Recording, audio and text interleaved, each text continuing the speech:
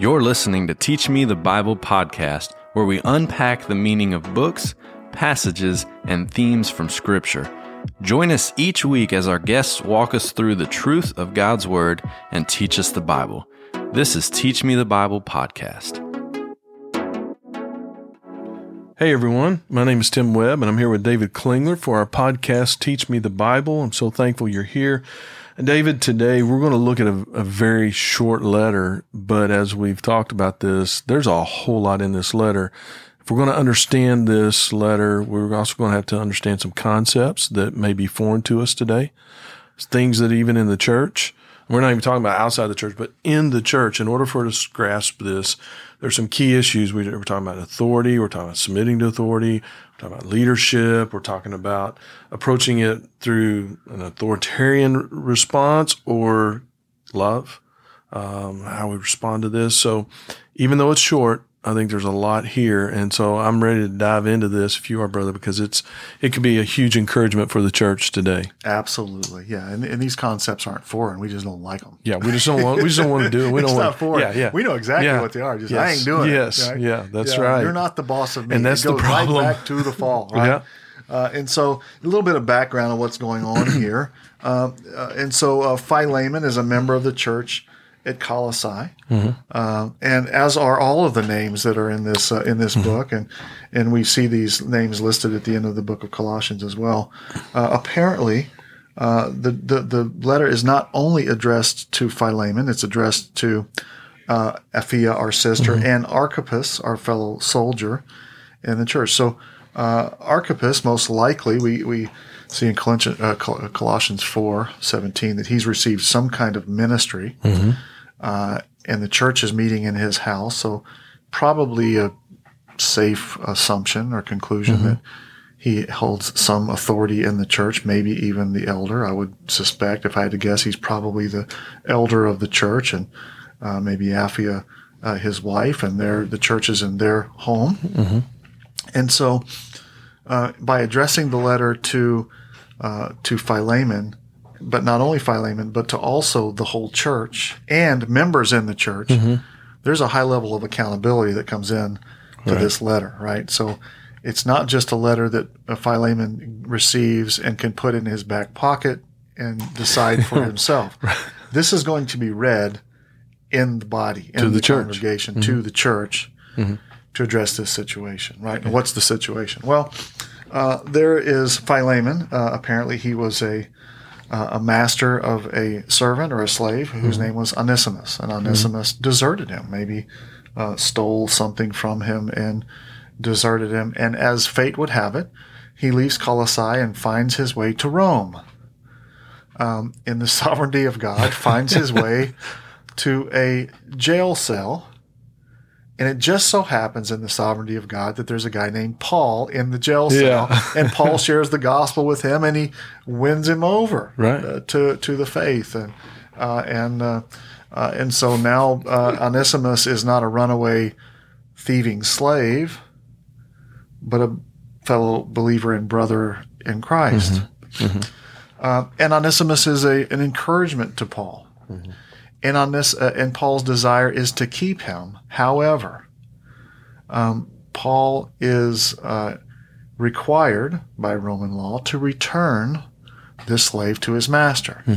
His desire is to keep him, but return him to his master. So that's kind of the background for what's going on in the letter.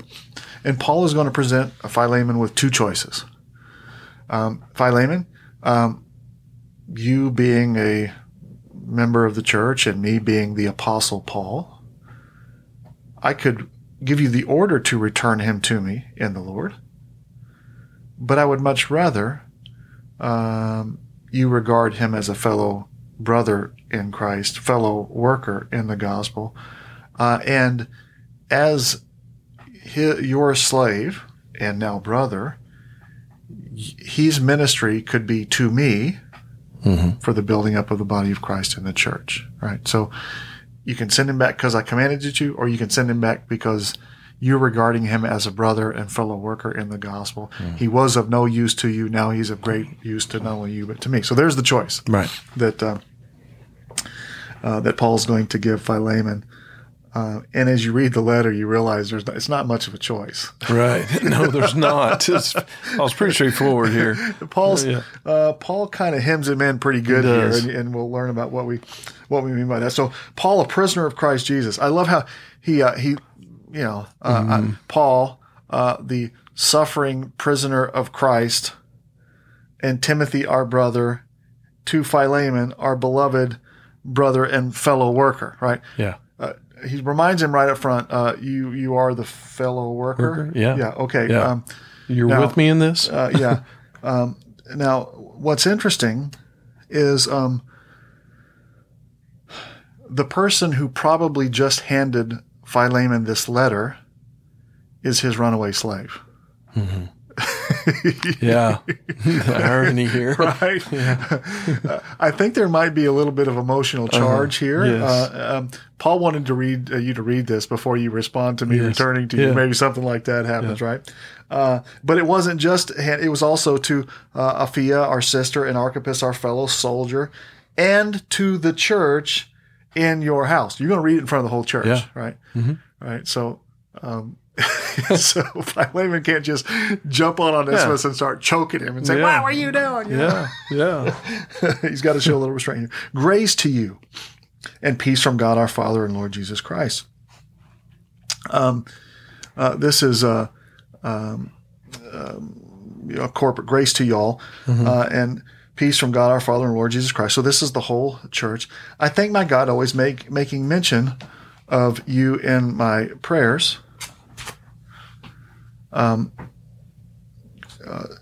thank my God always making mention of you because I hear of your love and faith toward the Lord Jesus Christ and toward all the saints.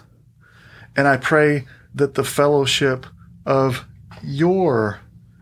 now, what's interesting is verse 3, grace to y'all, and peace from and peace from God our Father and Lord Jesus Christ. Corporate, introduction, corporate right. To all. Greeting. Mm-hmm. Verse 4 then goes singular. I thank my God always making mention of you, singular, in my prayers. Who's he talking to?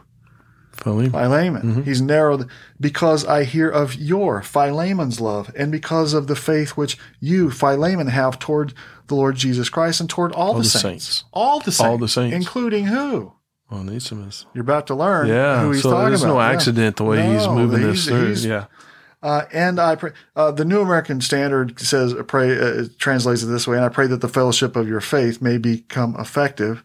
The NIV is probably better rendering of this, that the partnership of your faith, the partnership with us in your faith may be effective, may be energized. Useful. Yeah, the word there, the Greek word there, which we would understand is energize. It may, work. It may have some value here.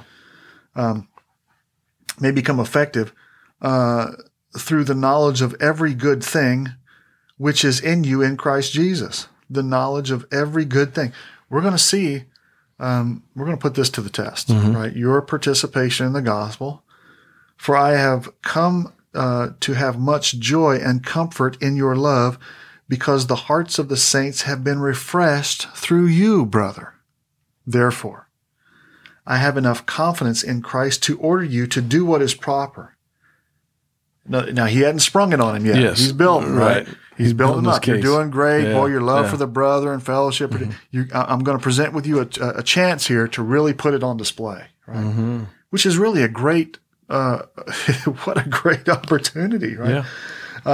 And so I could order you to do what I'm about to order you because I'm an apostle.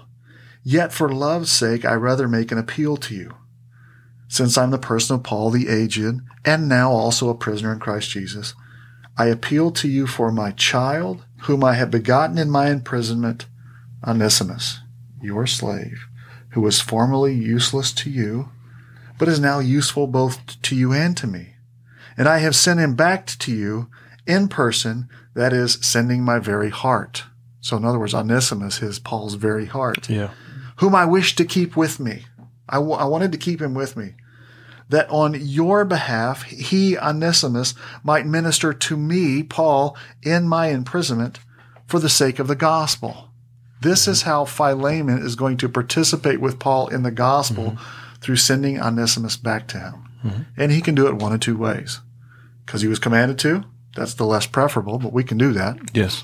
The more desirable is for you, Philemon, to put on display your love, participation, heart in the gospel, and to encourage all of these, right? There's no question that Onesimus, the runaway slave who may have stolen something, that you may feel you were wronged, but you're going to put on display what is going to really be an encouragement to the church. But without your consent, I didn't want to do anything, right? In the Roman law, if there was a runaway slave, you had to return them right? back.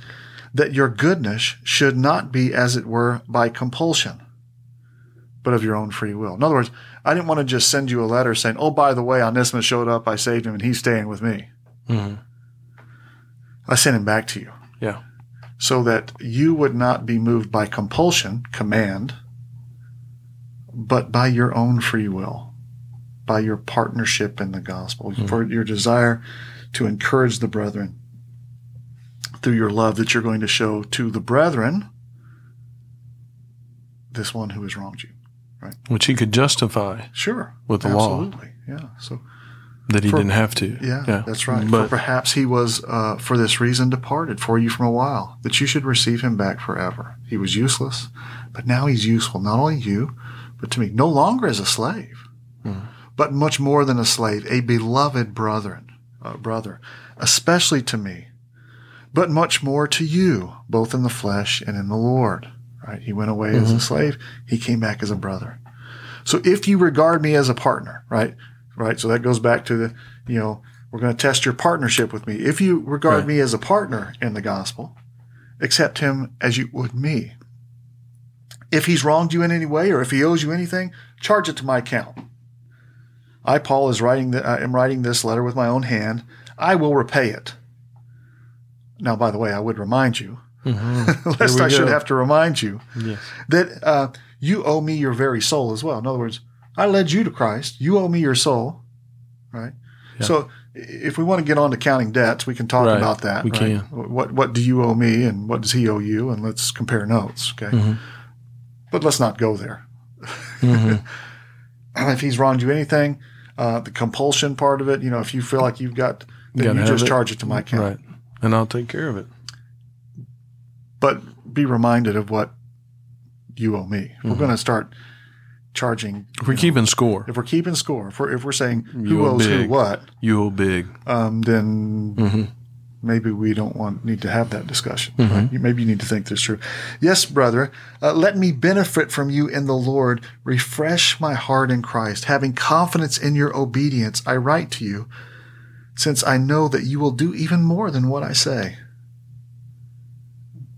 At the same time, also prepare a lodging for me. He's not giving him much choice. No. He's in prison. Read it in front of the church.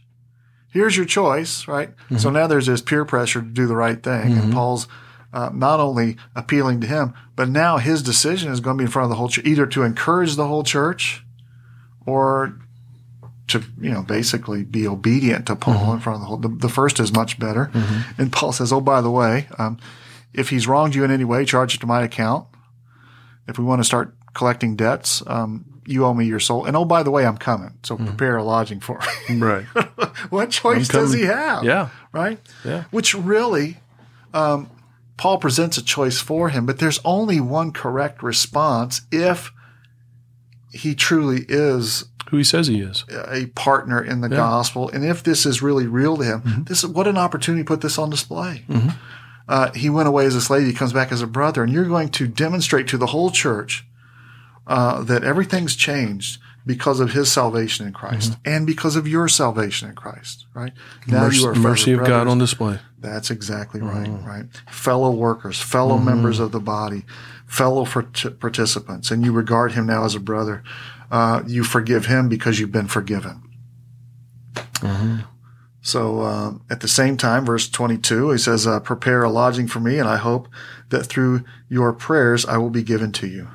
Epaphras, my fellow prisoner in Christ, greets you, as do Mark and Aristarchus and Demas and Luke and my fellow workers. All of these guys were mentioned in the book of Colossians as well. They know all these guys, right? Oh, by the way, we're all out here suffering and serving for Jesus.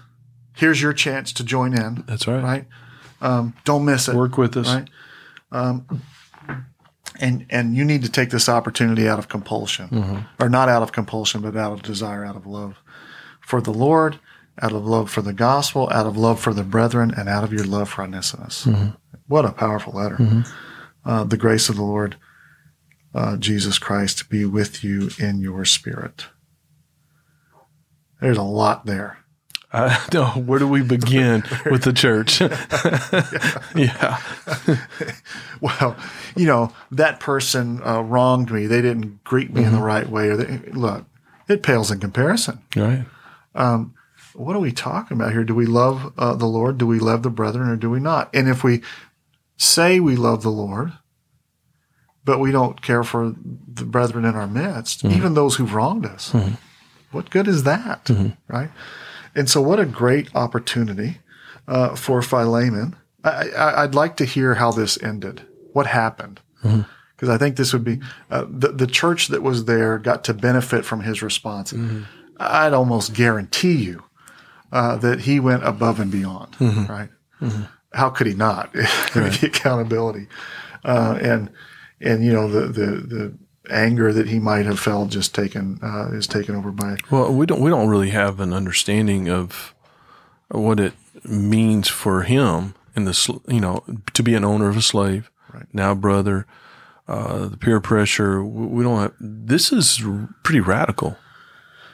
Huge heart transformation. Yeah, and a not only to help Paul, encourage Paul, but what an encouragement to this church. Yes. Right? That we're all in this together. What a great opportunity for Philemon. And we have these opportunities presented to us all. How do we respond when we're wronged? How do we care for the brethren? How do we love one another?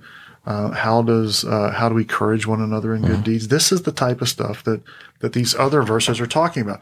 It's easy to say in passing as some kind of a principal verse, but this is an illustration. This is a situation where you get to live it out, right? And so these verses of theory, if they're not lived out in practice, in tough ways in practice, right? Do we really believe it? Are they really our conviction, or they're just words that we say? Yeah, and that's where we've talked about this faith becoming our belief or conviction, and then it moves us to serve. It moves us to respond. It's belief drives behavior thing, and it's really not surface level stuff. And we've got to come to, at some point, if this is, because we're talking about faith. We're talking about faith that is real and a Savior is returning. And if we really believe this stuff, at what point will we decide to engage in relationships like this? Absolutely. Absolutely. Notice something else that's happening here and this is the way it goes, right? That we obey the Lord because he told us to, right? There's authority here. You obey the apostles because they're apostles. You obey your leaders because they're your leaders. But that command ought to turn to desire. We begin by doing it because, why do children obey your parents? Because I said so. Well, we want them to go further than because I said so, to understand why I'm saying so that you respond out of desire, not out of compulsion. Right. And so this is a test for Philemon. Where are you? Now, I want you to also notice there's no choice here. You're going to do it, right? And I think we've said, well, I'm not doing it, right? I'm not going to obey authority. Oh, that's really not going to go well. No, you really don't want to go there. You do not want to go there. But so many of us in the church are saying, you're not the boss of me. Yes. I'll go somewhere else. Y'all don't hold any authority over me.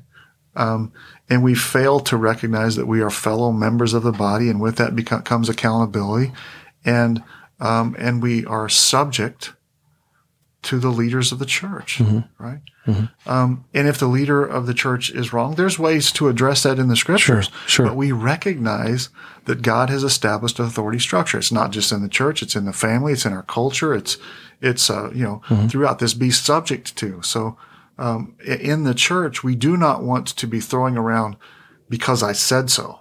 If it comes to that, Paul's willing to do that. Right? He gets to that point with the Corinthians at the end of 2 Corinthians. He says, "About had enough of y'all." Yeah. But it's the second time. If I come a third time, I won't spare any of you. Yeah. If you We'll deal with challenge this. the power, this will not go well for you. Ananias and Sapphira, it didn't go well for them. No, it did not. But it would be much better to obey through purity of heart and a desire to serve. And this is what we're seeing here. Yeah, I think another part of this that you mentioned, the partnership. The partnership is not as if Paul is the head. See, that's the part, because we don't see our Christ. We don't see our Savior. He's seated at the right hand of the Father. We know one day we're going to see him, but I think we forget that when we talk about partnership together for the gospel, we're going to win some people to Christ, evangelize, reach our community. I think we forget that our ultimate partnership here is not with you and me, us. The ultimate partnership is that he's building his church and he loves his church.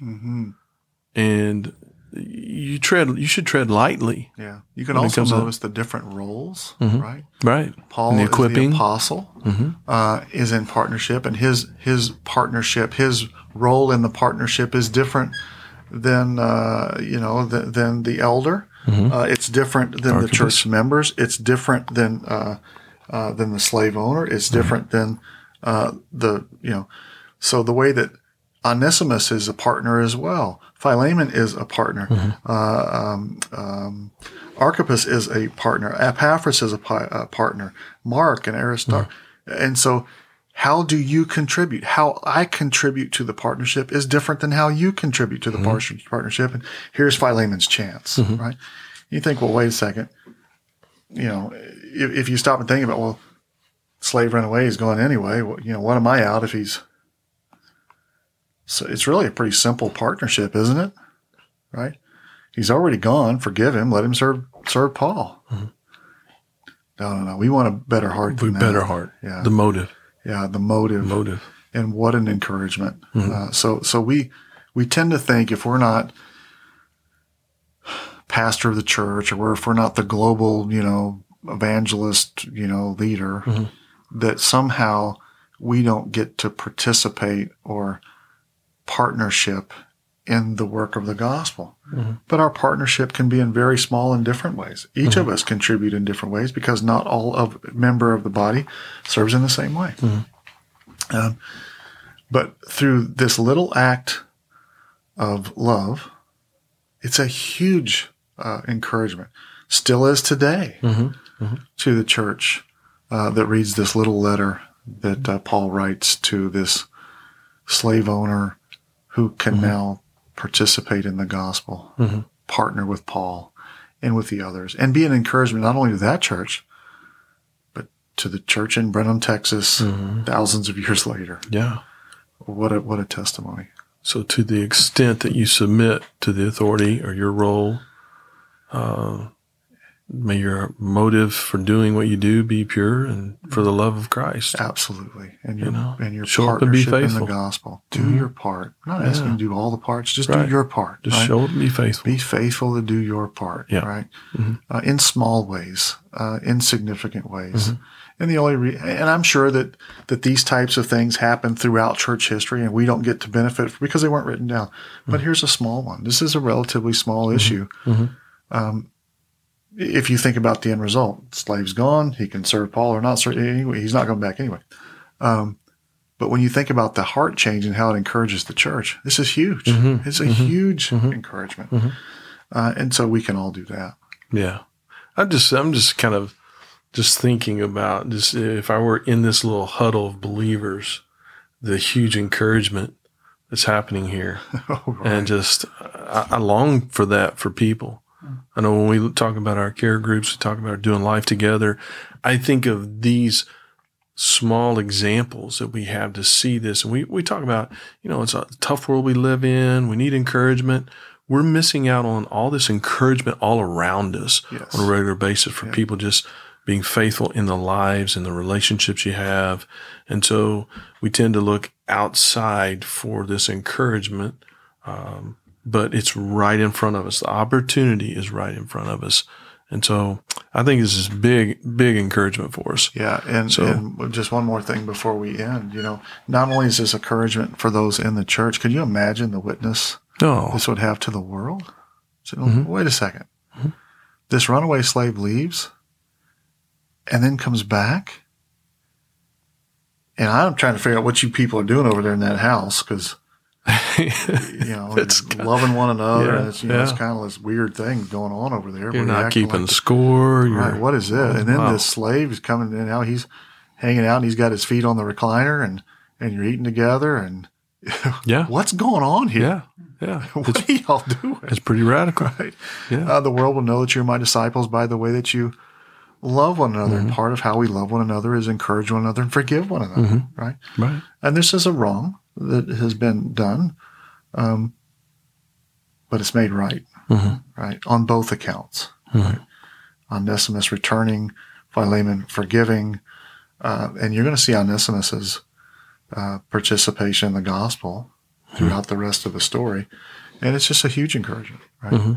And I think it needs to encourage us. So if we love each other well, if we forgive one another, if we live this out in the congregation, not only does it encourage believers in the congregation, but it also ought to encourage the world outside to look and say, there's something different going on there. Something's happening. Right. Maybe I need to find out what's going on over there. The world will know that you're my disciples by the way that you love one another. Divine curiosity. Maybe we could get to loving one another. Yeah. My suspicion is that loving each other well will have greater evangelistic benefits than world missions. If we love one another well, I don't know. I think maybe people will be won over to Christ. And I think knowing the times of this writing, they didn't have the pamphlets, the brochures, the emails. They didn't have the big billboards. Right. Yet, Paul, you see this spreading throughout the known world. Right.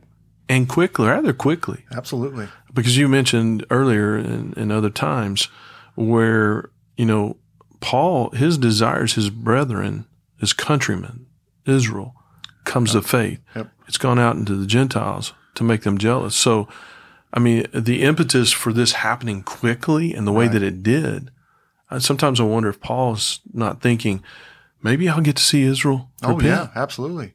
And Christ's return. These Gentile pagans are repenting, turning to the Lord, believing in the Christ, loving one another. What is going on here? Right? This is and they're doing it without a multimedia event and podcasts like we have now and websites and a lot of the stuff that we're doing in the church to attract people is being substituted for what we should be doing, which is love one another. Mm-hmm. If you didn't have a sign on the building, would the people know that's where that church meets? Right. If they don't, maybe we ought to have some questions about that. Mm-hmm. I'm not saying that signs are bad, but I'm saying that's not the sign that the scriptures say to put up in front of the church. The church, the sign to the church is, look at how they love one another. Right?